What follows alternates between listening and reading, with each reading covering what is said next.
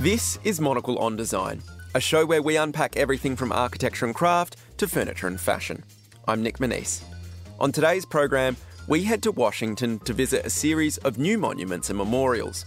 We scale St Paul's Cathedral in central London to learn about the link between choreography and the built environment. Plus, we join a well-heeled collective with footwear brand Echo. All that coming up on Monocle on Design.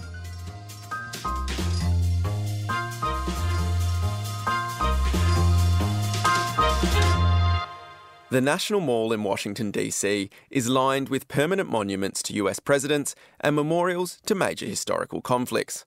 But starting this month, key locations along the iconic strip have been given over to 6 temporary memorials as part of an exhibition called Beyond Granite, Pulling Together.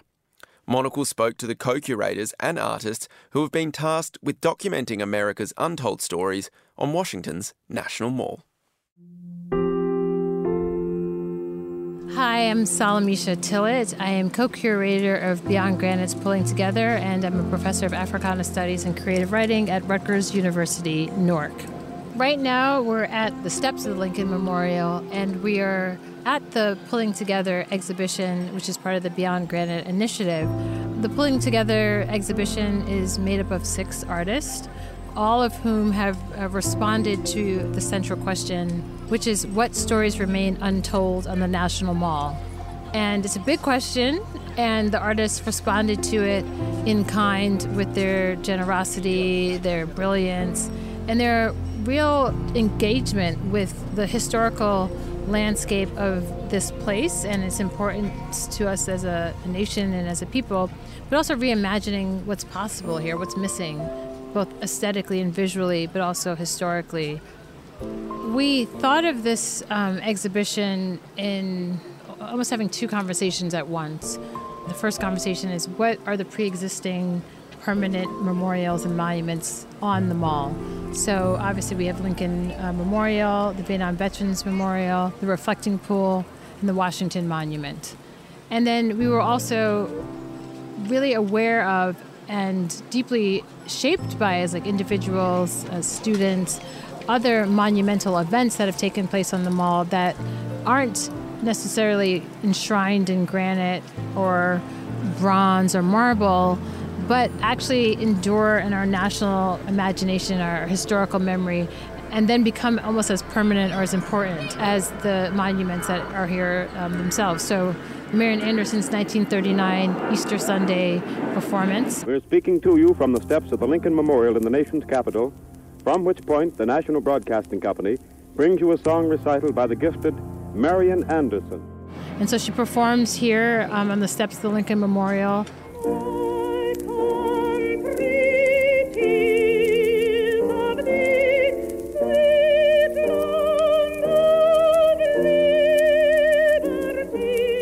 First racially integrated audience in D.C. against the very backdrop of a very segregated D.C. And then you have, of course, now we're at the 60th anniversary of the March on Washington, so King's I Have a Dream speech, which took place also here on the steps of Lincoln Memorial and went as far back as what the eye can see. 300,000 people came to attend that. So those 2 conversations, permanence and enduring, shaped how we invited artists, or how we invited certain artists we thought could really maybe take on those 2 conversations at once, and also really at the forefront of contemporary art and be experimental with the form and the question of monumentality. Derek Adams. I'm a multidisciplinary artist who combines photography, sculpture, painting, performance, sound, and other forms of art making that are both occupying community spaces as well as commercial spaces. So we're now at the National Mall, and the area that we're in is Constitution Garden, is where my piece, America's Playground, is installed as part of Beyond Granite, Pulling Together. For my contribution, I created an interactive sculpture that mirrors a playground that incorporates a moment in history that I believe was monumental, and it's a photograph, documentation of the first desegregated playground in Edgewood Park here in D.C. That's kind of the foundational structure and image that is incorporated in my playground structure.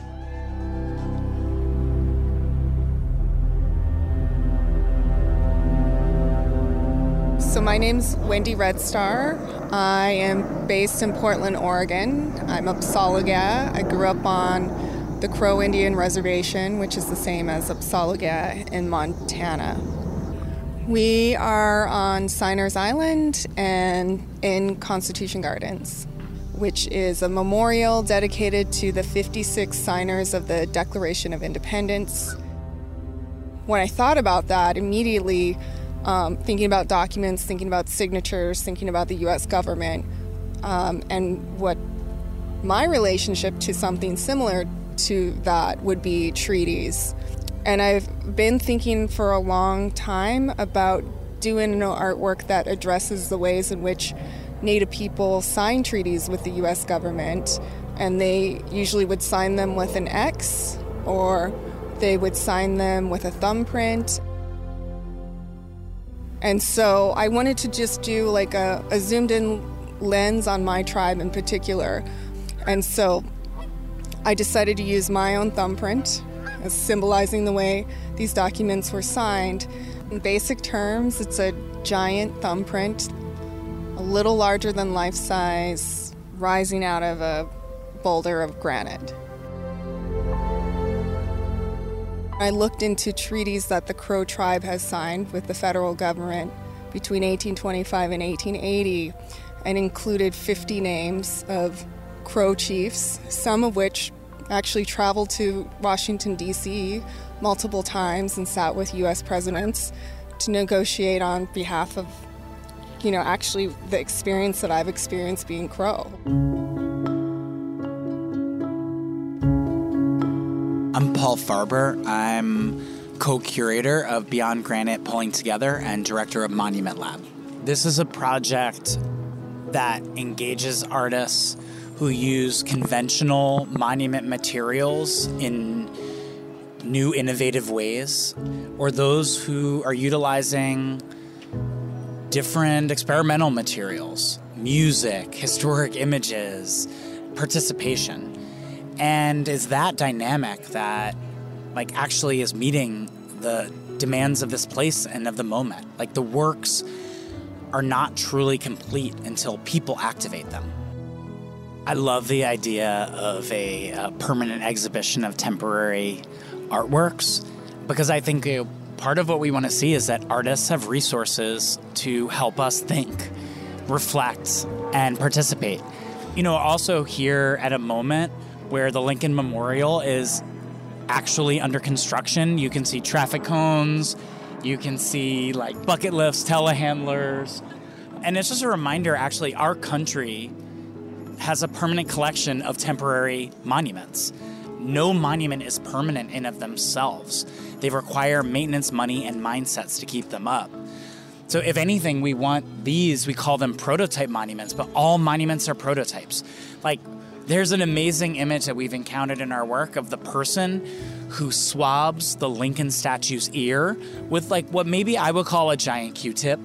But it in order to be seen as venerated or hallowed, it needs treatment. I've had the great opportunity of going underneath the Lincoln Memorial.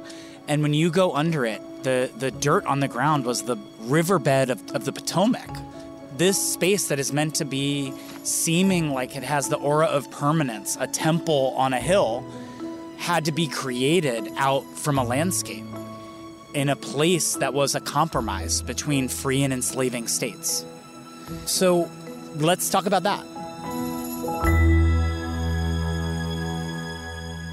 My thanks to Monocle's Washington correspondent, Chris Chermak, for that report, featuring the co-curators and artists behind Beyond Granite. The exhibition is open until the 18th of September 2023 on Washington's National Mall.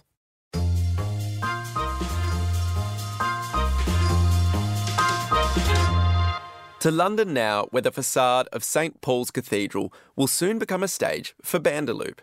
The US dance company is presenting its new work, Resurgam, at the iconic location this weekend as part of the Greenwich and Docklands International Festival. Over 3 decades, Bandaloop's form of vertical dance has fused climbing technology and choreography, with performances often taking place at height and outside, on building ledges, columns and windows. Previous shows have taken place on modern architectural works like the Sundial Bridge in central California and at UNESCO heritage sites like the Golconda Fort in India. This show's producer, Maylee Evans, headed over to St Paul's Cathedral to meet one of the Bandaloop team and learn more about the challenges of such performances. We're sitting on the south side of St Paul's Cathedral, looking up at the south-facing facade, which is iconic and has right at the top a phoenix carved into the building with the words resurgam, which is Latin for I shall rise again. My name is Malesio Estrella. I am the artistic director of Bandaloop, and I've been with the company for 20 years. Bandaloop was founded in 1991 by a woman named Amelia Rudolph. And Amelia was a climber and a dancer. And back in the early 90s, she realized that the two forms could inform each other and could cross-pollinate. So the hybridity of climbing and dance is still what we explore and perform today. And we are fortunate, I would say blessed, to be able to be collaborating with this south-facing facade of St. Paul's Cathedral. When you maybe get the drawings or a couple of images, what strikes you first, or what are you looking for or looking at in a building like this? Through the art form of dance is how I've learned about architecture. Some buildings are designed to be understated, to see the wall but not take too much time with it. This building has a strong voice. This facade says, look at me, and spend time looking at me. So the challenge for me is often we're on a flat wall. We're dancing on a flat wall. There's nothing flat about this wall. There's so many opportunities visually and choreographically to integrate. I think the challenge and the opportunity of this particular wall at St. Paul's Cathedral is how to work with such a decoratively alive facade in a way where the dance can draw our attention to the performers and the performers can draw our attention to the whole facade itself. This building especially really moves, really dances as a character in the piece. When you've got this ornamentation going on, you've got these columns to work with, what is your mind thinking how you might interact or bring those into the piece rather than let it just be a backdrop to what you're doing? Yeah, it's a very close collaboration, how to work with the intricacies of this building, with the building management, with the historical preservation aspect. Like, how can we be the least impact on this wall? And with our rigging team, our safety managers who set our ropes, and they're looking at where can we safely put the ropes and where can the dancers safely interact with the building. And then, of course, with the dancers who are creating the work as they meet the building, what can they grab onto, what shouldn't they hold on to, and how can they make this building, really come to life through the choreography. It's quite difficult, and as the artistic director, I'm just one person in a real sort of ecology of people that are making this happen. What are some of the learnings or surprises maybe now you're actually here interacting with this facade? The human body is a really great measure of scale. So when we were looking at the building with no bodies on it, we're like, oh, okay, this doesn't look too big. We've done quite big skyscrapers. Sometimes we're 200, 300 feet off the ground.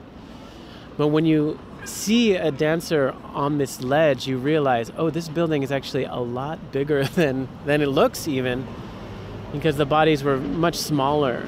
So the challenges that I'm facing are, how can I draw the eye to an intricate gesture that the dancer is doing, a more intimate gesture? To see an intimate gesture on the wall for an audience member, it does take some effort or some focus. So I definitely always think the effectiveness of a performance comes from both the audience being willing to look closer and also the dancer to be willing to project farther.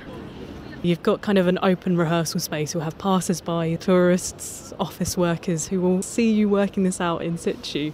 What's the response usually like when people actually look up for once and marvel at something maybe they've passed before or maybe not paid too much attention to? We talk a lot about our incidental audience. We have our intended and our invited audience, but in a place like this, which is so high pedestrian traffic. You know, this bridge is feeding people, just like a river of people constantly coming towards the south face. We had 200 people stop at our rehearsal. I think that there's a lot of awe. There's always a question of like, what is going on here? And I think that people are really fascinated by the work. I mean, I think we know that to be true after 30 years of doing this work, enlivening public spaces and seeing the way that everyday people who are going about their day are sort of surprised by seeing bodies on the sides of buildings dancing. It really disrupts the day in a great way to me. I think there's somewhat of a universality of the dream of flight, of seeing a body off the ground that high. Of course, there's the fear. The vision or the visual, the image of bodies up high does conjure sort of primal fears. We like to say that we're not death-defying, and we avoid the word stunt, though it will read that way for people, and that is part of what it is to see this kind of work. But when the choreography takes over and the music, we have beautiful music. Our composer is from the UK. Her name is Roma Yagnik, and she's made this gorgeous original score. So when the dance and the music start to play and play together, that sort of death-defying element kind of sinks into the background and becomes a very quiet underscore to then the choreography coming forward. You've performed all over the world, whether that's UNESCO heritage sites, skyscrapers, buildings like this. Is there anywhere still on your list that you'd love to add to that list? There's so much new novel architecture in cities like Dubai or Singapore, all over the world. That's really interesting to me. I'm really interested in bringing Bandaloop work to communities that don't usually see this. Not many people see this kind of thing, but London and New York and San Francisco are very culturally rich. So where can I take this work in the world where maybe this would be very rare, cultural event like this? But what's even more interesting right now is forgotten walls in small towns, seawalls, these structures that are built to protect from king tides and flooding in these kinds of ecological collaborations. Working in this way, in close collaboration with the built environment, how has that changed how you see the world around you, or how you encounter maybe a new city, a new town, a new space? Having done Bandaloop work and now directed it, I'm really interested in how space shapes the way we interact, shapes the way that we see the world and move through the world, and how people shape space. So I'm always working in these public spaces. A former company member and a co-director of mine, Andrew Ward, had a long career in dance and recently did a career change to landscape architecture. And it was very interesting to learn how a dancer's sensibility, a choreographic sensibility, and especially choreography in public space can feed into his practice as a landscape architect, designing spaces that people move through that are choreographies in themselves. So it was a very interesting connection that I wasn't aware of before. And because I've had to design these performances on the sides of buildings in public space, I very much look at these gathering spaces, common spaces, very differently in how people are moved by the space, how the space dictates where people should move, and how that is disrupted or interrupted, in this time when a lot of creative people in public spaces are doing parkour, skateboarders, Bandaloop. I feel like we are in a group of people who are asking what else? Like, what else is possible in these designed spaces? Melesio Estrella there, in conversation with Maylee Evans. Bandaloop's performances of Resurgam are on at St. Paul's Cathedral from the 31st of August until the 2nd of September 2023. They're free to watch and attend, so simply turn up. We'll be right back after this. When the sun's out and the mercury rises, there's only one thing to do. Dive into a body of invigorating water. Monocle's new title, Swim in Sun, features the best spots to cool off in. Whether it's a city lido, glamorous beach club, or tranquil lake surrounded by trees, we'll have you dreaming of your next splash. The restorative, life-affirming power of being around water is undeniable, be it through cutting laps at a hotel pool, swimming out to a floating dock, or reclining nearby with a glass of crisp rosé. So sit back, flick through, and discover Monocle's favorite places to take a dip around the world. Featuring beautiful photography, a smart linen cover, and essays penned by our favorite writers. Every page is packed full of inspiration and will leave you feeling salty and sun-kissed. So grab a towel and jump in. The water's just perfect.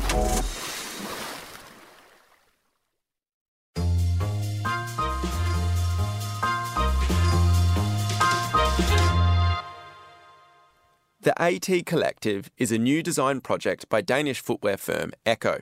As part of the project, the brand invites a new group of creatives to join its collective every year.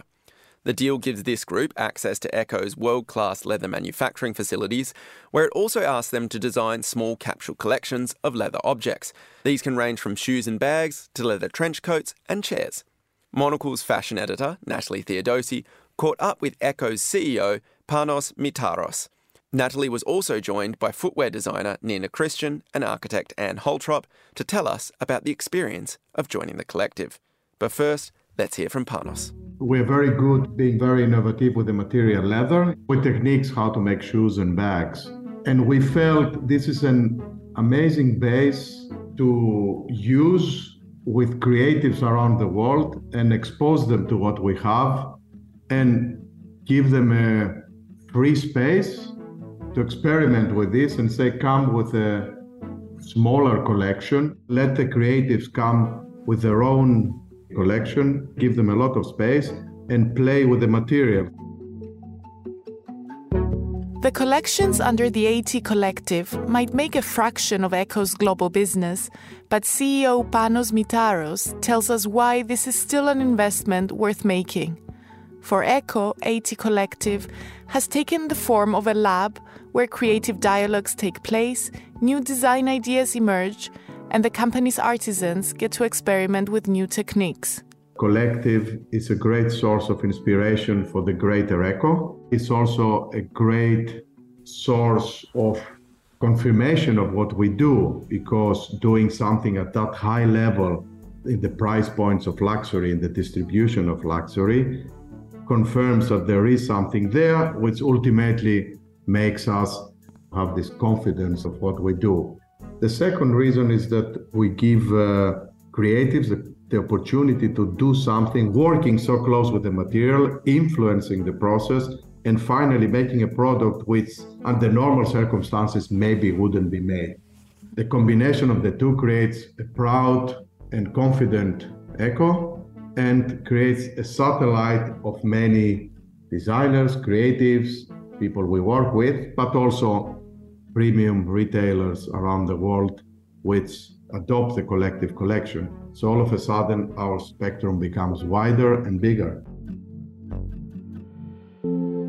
Nina Christian is a Danish footwear designer who has created some of the most recognizable shoe designs of the last decade for brands such as Loewe and Bottega Veneta.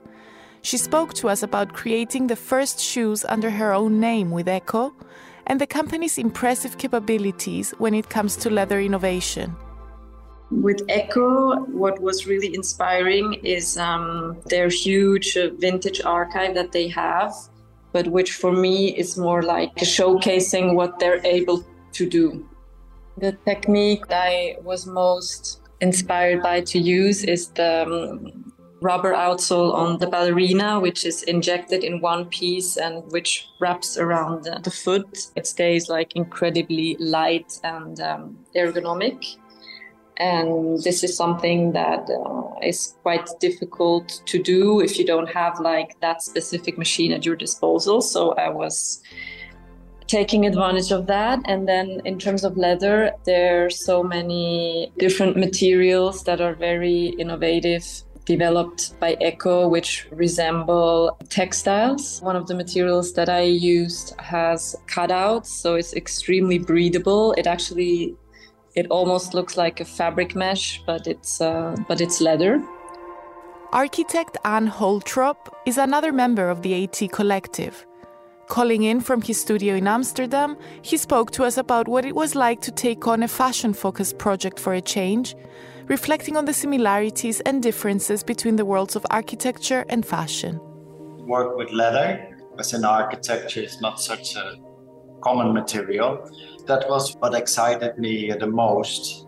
And then I really liked the initiative. We are working in a collective of designers amongst each other. I like a lot to work with fashion designers, as I find there's such a different time that they work with. Like in architecture, things take years. Here it take weeks. I find that speed really refreshing to come up with things that are of this moment, of this time, this actual time now, and how to make that visible. All the creatives who have been part of the AT Kollektive so far express the same sense of excitement around visiting the Eco Factory and being given carte blanche to experiment with leather. Here, Holtrop describes the experience of visiting the Eco Tannery.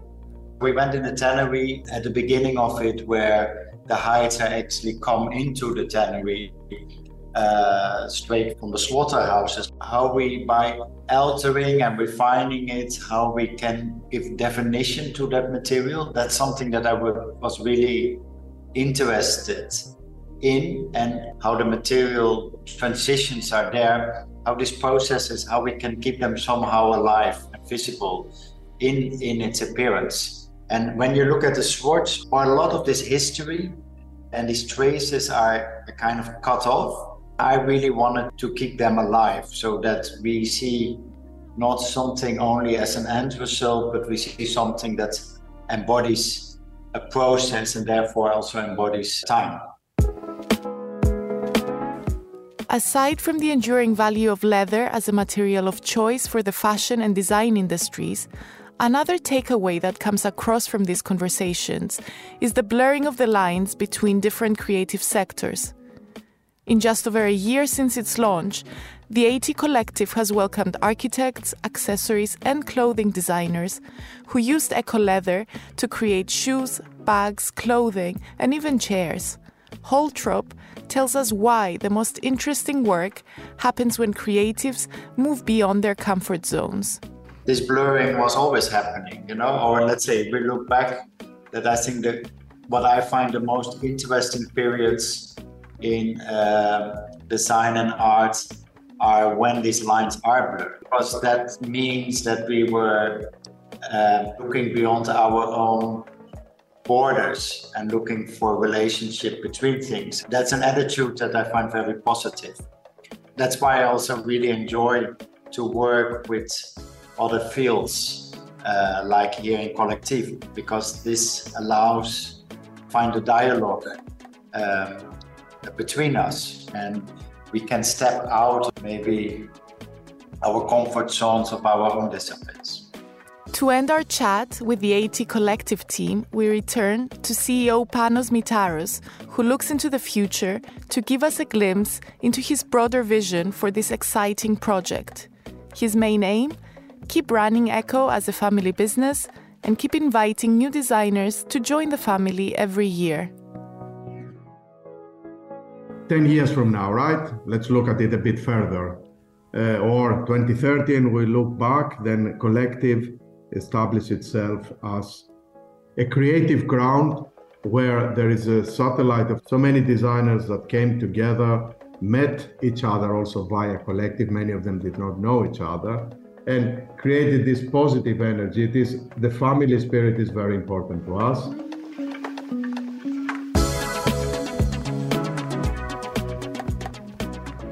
My thanks to Natalie Theodosi for that report.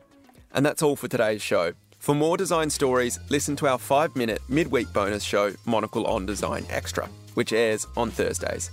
And if you enjoy print, then do pick up a copy of Monocle magazine as well. It's on all good newsstands now. Today's show was produced by Maylee Evans. I'm Nick Manise, and you can reach me on nm@monocle.com. Thanks for listening.